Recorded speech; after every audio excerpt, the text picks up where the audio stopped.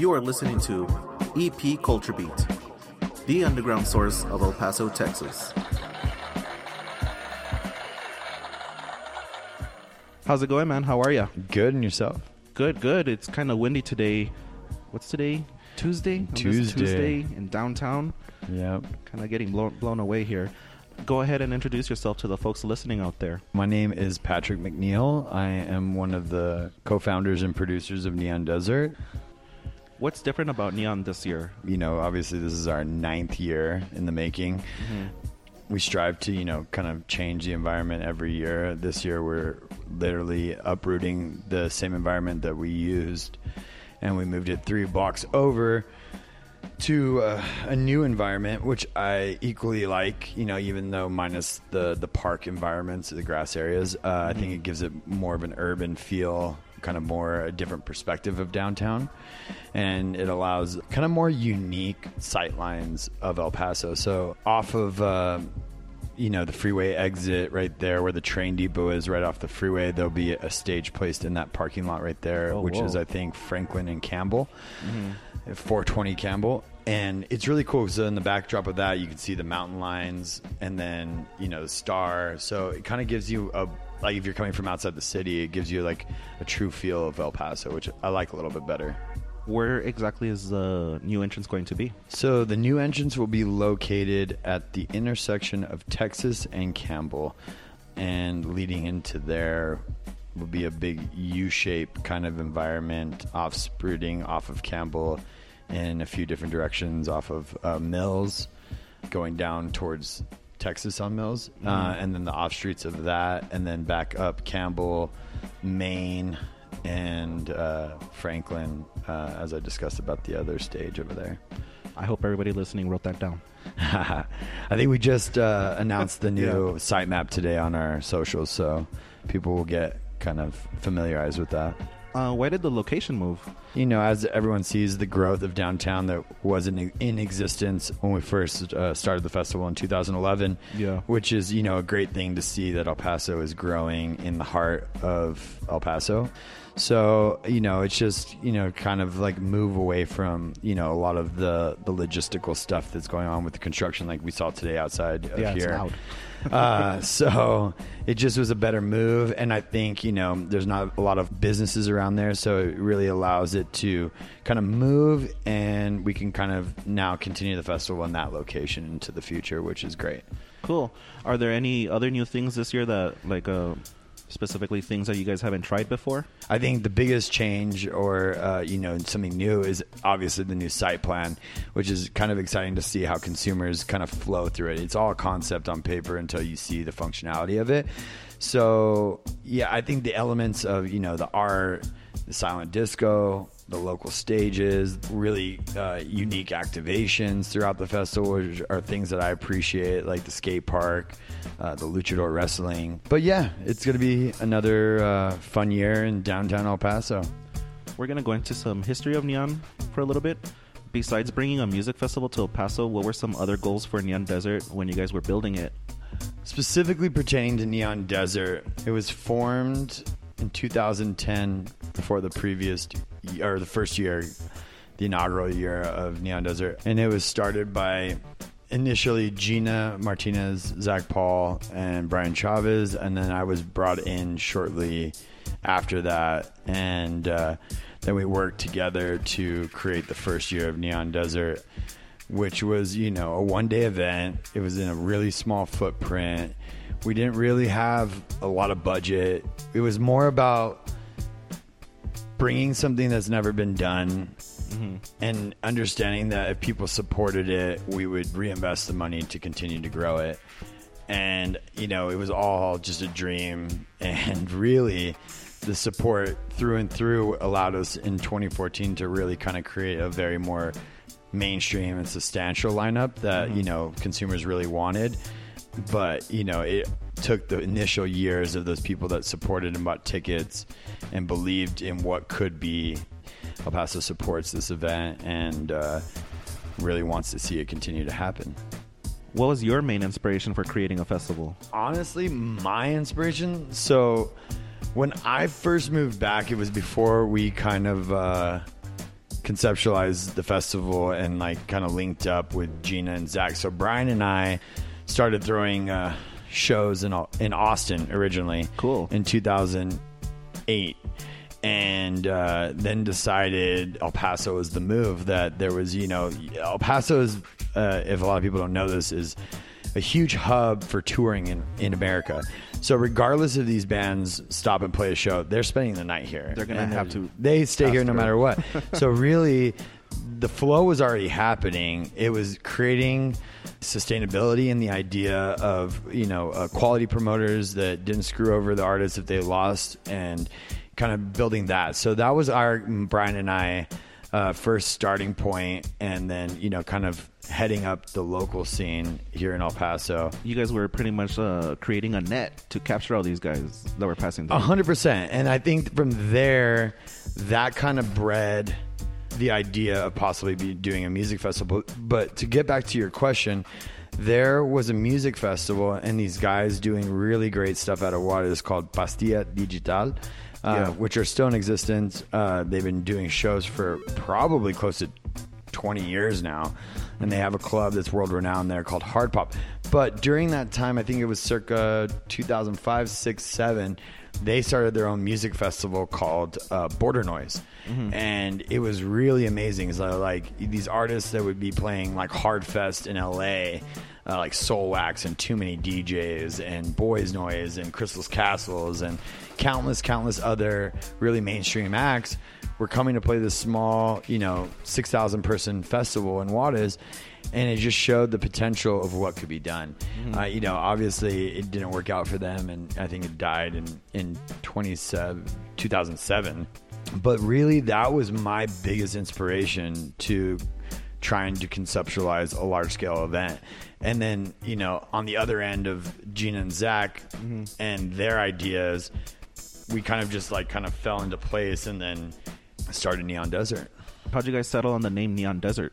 I mean, I think it was just kind of something that you kind of have to describe the region and the idea of, the beautiful sunsets we have here and, the desert that surrounds El Paso. I think that's kind of the idea of where it all conceptualized. But like with any conceptualization of a brand or a name, mm-hmm. it's, jotting down 1,000 names and finding the one that sticks the most. But it definitely kind of described our region in the best possible way, I think. Those sunsets, man. Yeah, they're world renowned. Since its inception, do you happen to know how it's impacted the city economically? How much is pumped into the city during the festival? So, I mean, we keep track of all those statistics. I'm probably the worst one to know those numbers. I definitely, that's not my forte in terms of what I do for the festival. But I know for a fact that you could see the growth from year 1 to now year 9 and the support. And I think the statistics are something roughly around 30% of the attendance comes from outside the city, which is really cool to see that people that have never been to El Paso come here on the idea of this festival that takes place. And it's really cool to see the growth year in and year out.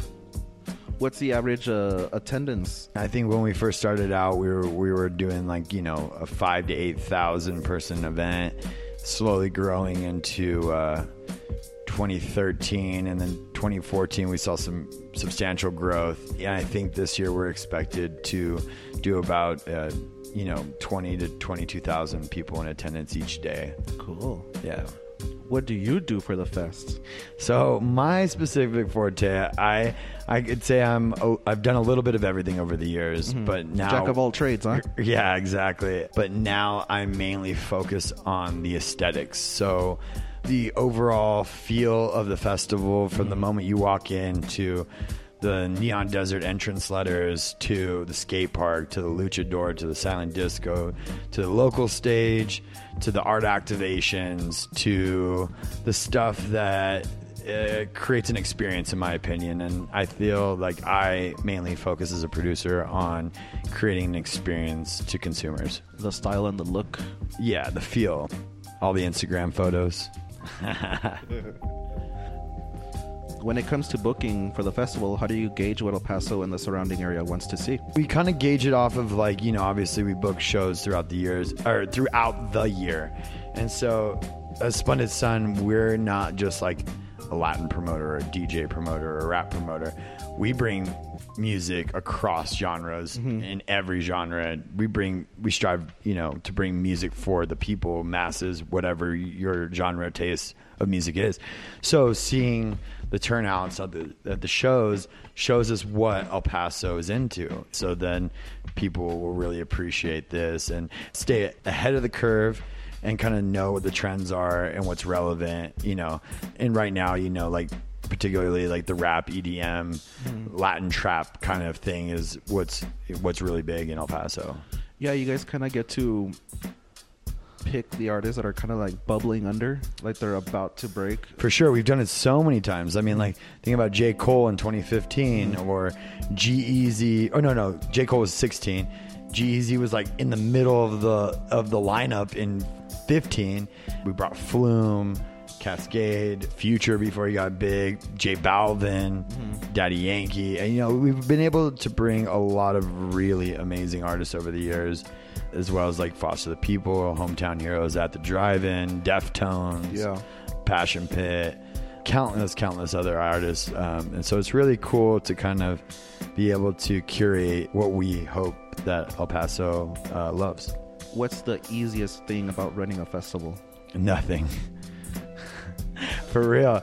I mean, because really in most festivals, like you see like ACL, Coachella's, your Lollapaloozas, your major festivals. Yeah. They're building their festival sites out 2 weeks in advance.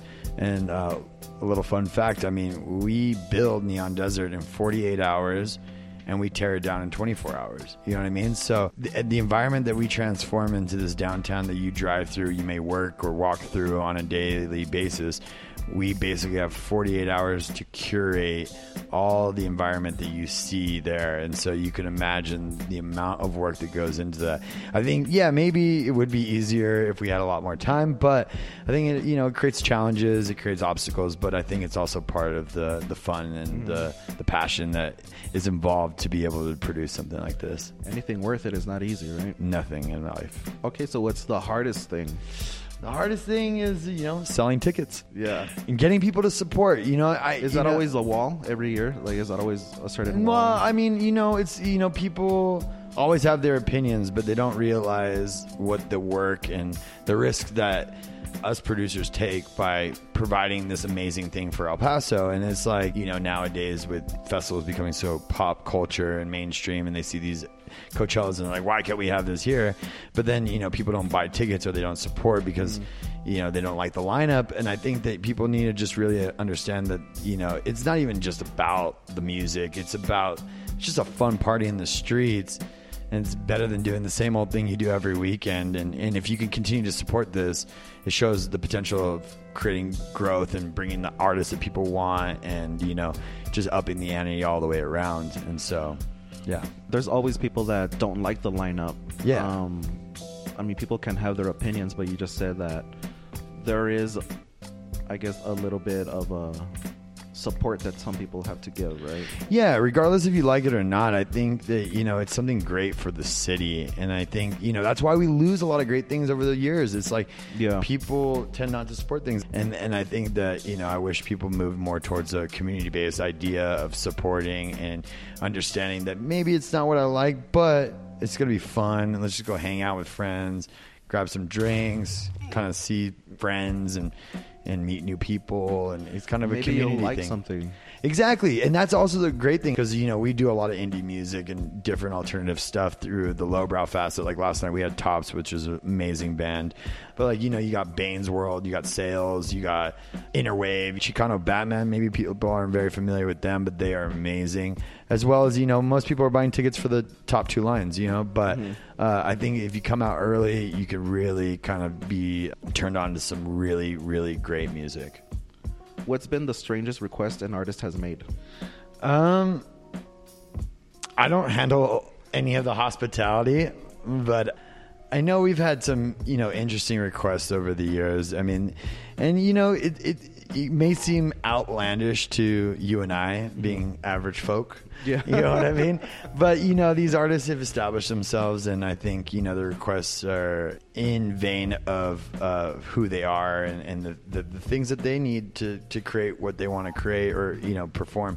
So it's like, I've heard of, you know, candlelit, you know, dressing rooms and live feed from the stage that they're going to be performing because they want to hear all the music that other DJs are playing or artists that are playing throughout the day. You know, your flowers and your, you know, kind of spreads on food and things like that. But, you know, I think it comes hand in hand with being in the music. And as you get bigger, you get to have a more ridiculous rider that gets fulfilled. No red M&Ms, man. Yeah, right? Exactly. What did you want to do when you were a kid? What did I want to do when I was a kid? That's a tough question. Like professionally, like I'm going to grow up and I'm going to be a doctor. Yeah. Nah, I knew from an early age that I always wanted to grind, and meaning like hustle, whatever that was. I always had a passion for interactions with people and creating experiences. I started throwing parties at a young age in high school in Juarez, running spots, and so I kind of knew that I had a niche for getting people together in large groups in a fun environment. So inadvertently, I guess that led into me becoming a promoter, a bar owner, and all that kind of fun stuff. But, you know, I don't recall exactly what I wanted to do, but I went to school for like business and entrepreneurship, so I think I knew that was my guidance and direction. Business and bringing people together. Yeah. You're doing it. Yeah, it's been 10 years in the making. We try to ask this of everybody that's on the show, especially if they're local. How does El Paso inspire you? El Paso is my entire inspiration for being here, and I can tell you this. So I think I touched on it earlier about the youth of El Paso, and I think growing up here was a lot of fun. But as soon as I turned 18 and graduated from high school, I was like, I'm out of here. I never want to come back to the city. I'd probably visit here, you know, once a year, twice a year, Christmas, you know, mom's birthday or something. Yeah. And it was one Christmas break or Thanksgiving or something that really kind of inspired me. I was walking around downtown, and this was probably circa 2007, 8. And I was like, this place is so amazing. It just needs the people to stay here and create these amazing things to inspire more people to continue to create things. So instead of running away from El Paso, I found this new love and respect in kind of an open lane or open canvas to be able to leave my impact in the hometown that I grew up in and ran away from. But now I can kind of inspire the young generation that's growing up like I was to kind of, no, El Paso is cool. Like, you could stay here and go to UTEP. You can be a part of the music scene. You can do really great things. And so I think El Paso's impacted me in everything that I do. Anything else that you'd like to add? Get out there and come check out the festival. If you've never been, I still meet people all the time that have never been to the festival, and I really wonder what you're doing this weekend. So you should be coming out and checking it out, even if you've never heard any of the music. Honestly, it's just a really fun time. It's a party. You get to meet new people that you've probably never met in your own hometown. And, you know, and also, too, go out and support the local music scene, Lowbrow, Spun Sun, you know, Monarch, all these other facets, Love Buzz, you know, Neon Rose, all these guys. Everyone's doing it. And, you know, we're all trying to make the city a much better place. And I think, you know, you should really go out and catch a show sometime. Cool. One last thing. Can you provide a festival checklist? What should people bring with them? I mean, shoot, you know, I'd say stay hydrated, so you can bring, you know, a refillable bottle of water or bottle container type of thing. Cool. And we have water setups all over the festival. Obviously sunscreen, and come with a good time. I'd say that. Cool, man. Thanks for being on the show. All right. Thank you so much.